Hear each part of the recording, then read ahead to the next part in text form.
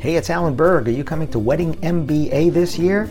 Well, I'll be there again. I haven't missed one since the first one in 2007.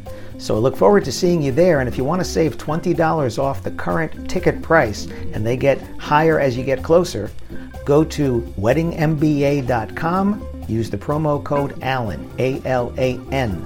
weddingmba.com, promo code ALAN, save $20. I look forward to seeing you there. Before we get into this episode, I'm starting something called Ask Me Anything. That's right, you submit your questions and they could become an entire episode or something that I answer at the end of an episode. To submit your questions, look for the red button at podcast.alanberg.com. That's right, podcast.alanberg.com. Click on the red button, submit your question, and maybe you'll hear it here on the podcast. Thanks. You can't learn if you don't show up. Welcome to another episode of the Wedding Business Solutions Podcast. I'm your host, Alan Berg, speaker, author, sales trainer, website reviewer, here to help you in your wedding and event business sell more, profit more, and have more fun doing it. Enjoy this episode. As you're looking into 2022, what conferences have you put on your calendar as a must attend? What local events through local associations like NACE and ILEA and local wedding associations and WIPA and all of the great associations out there, what local ones, what national ones through Wedding Pro, Wedding MBA, and all the industry-specific ones, which ones have you said, I absolutely have to go to? I hope it's some, because you can't learn if you don't show up.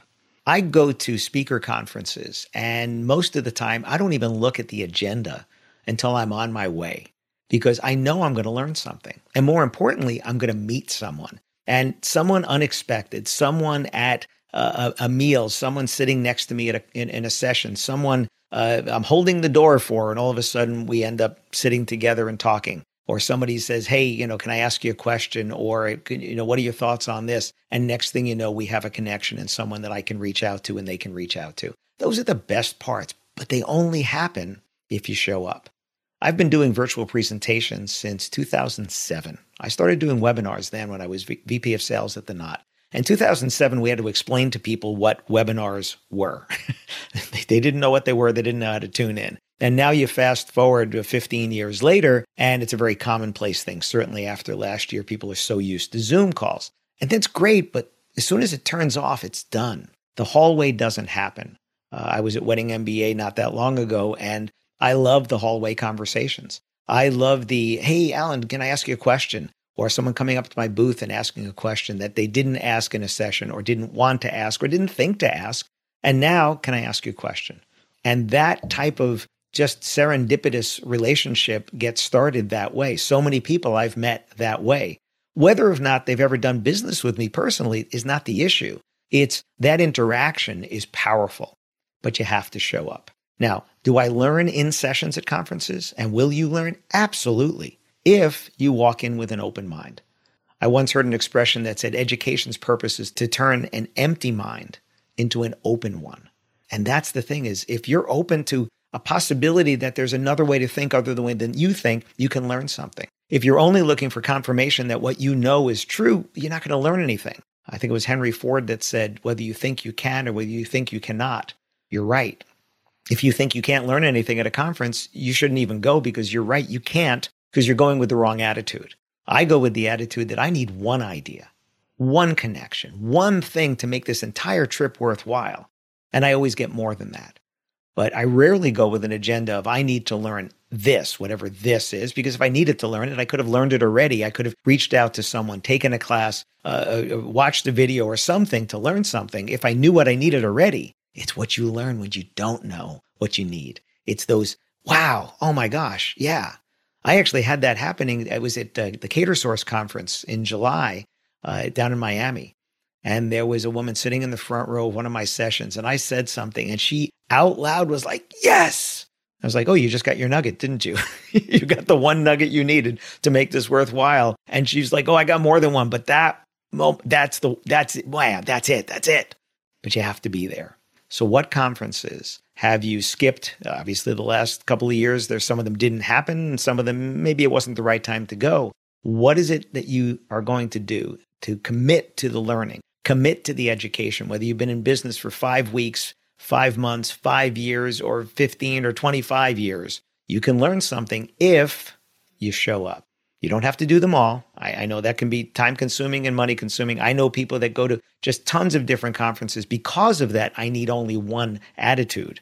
Which ones are you going to go to? Which ones are you going to commit to? Put on your calendar, not take business on those days, specifically crossed off. That's what I do with my speaker conferences. Crossed off. They're either crossed off in pencil that if I get business, I might take it on those days. And they're crossed off in marker, which is I am not taking any business on those days. I'm going to this event, especially in 2022 when I've missed 2 years now worth of those conferences.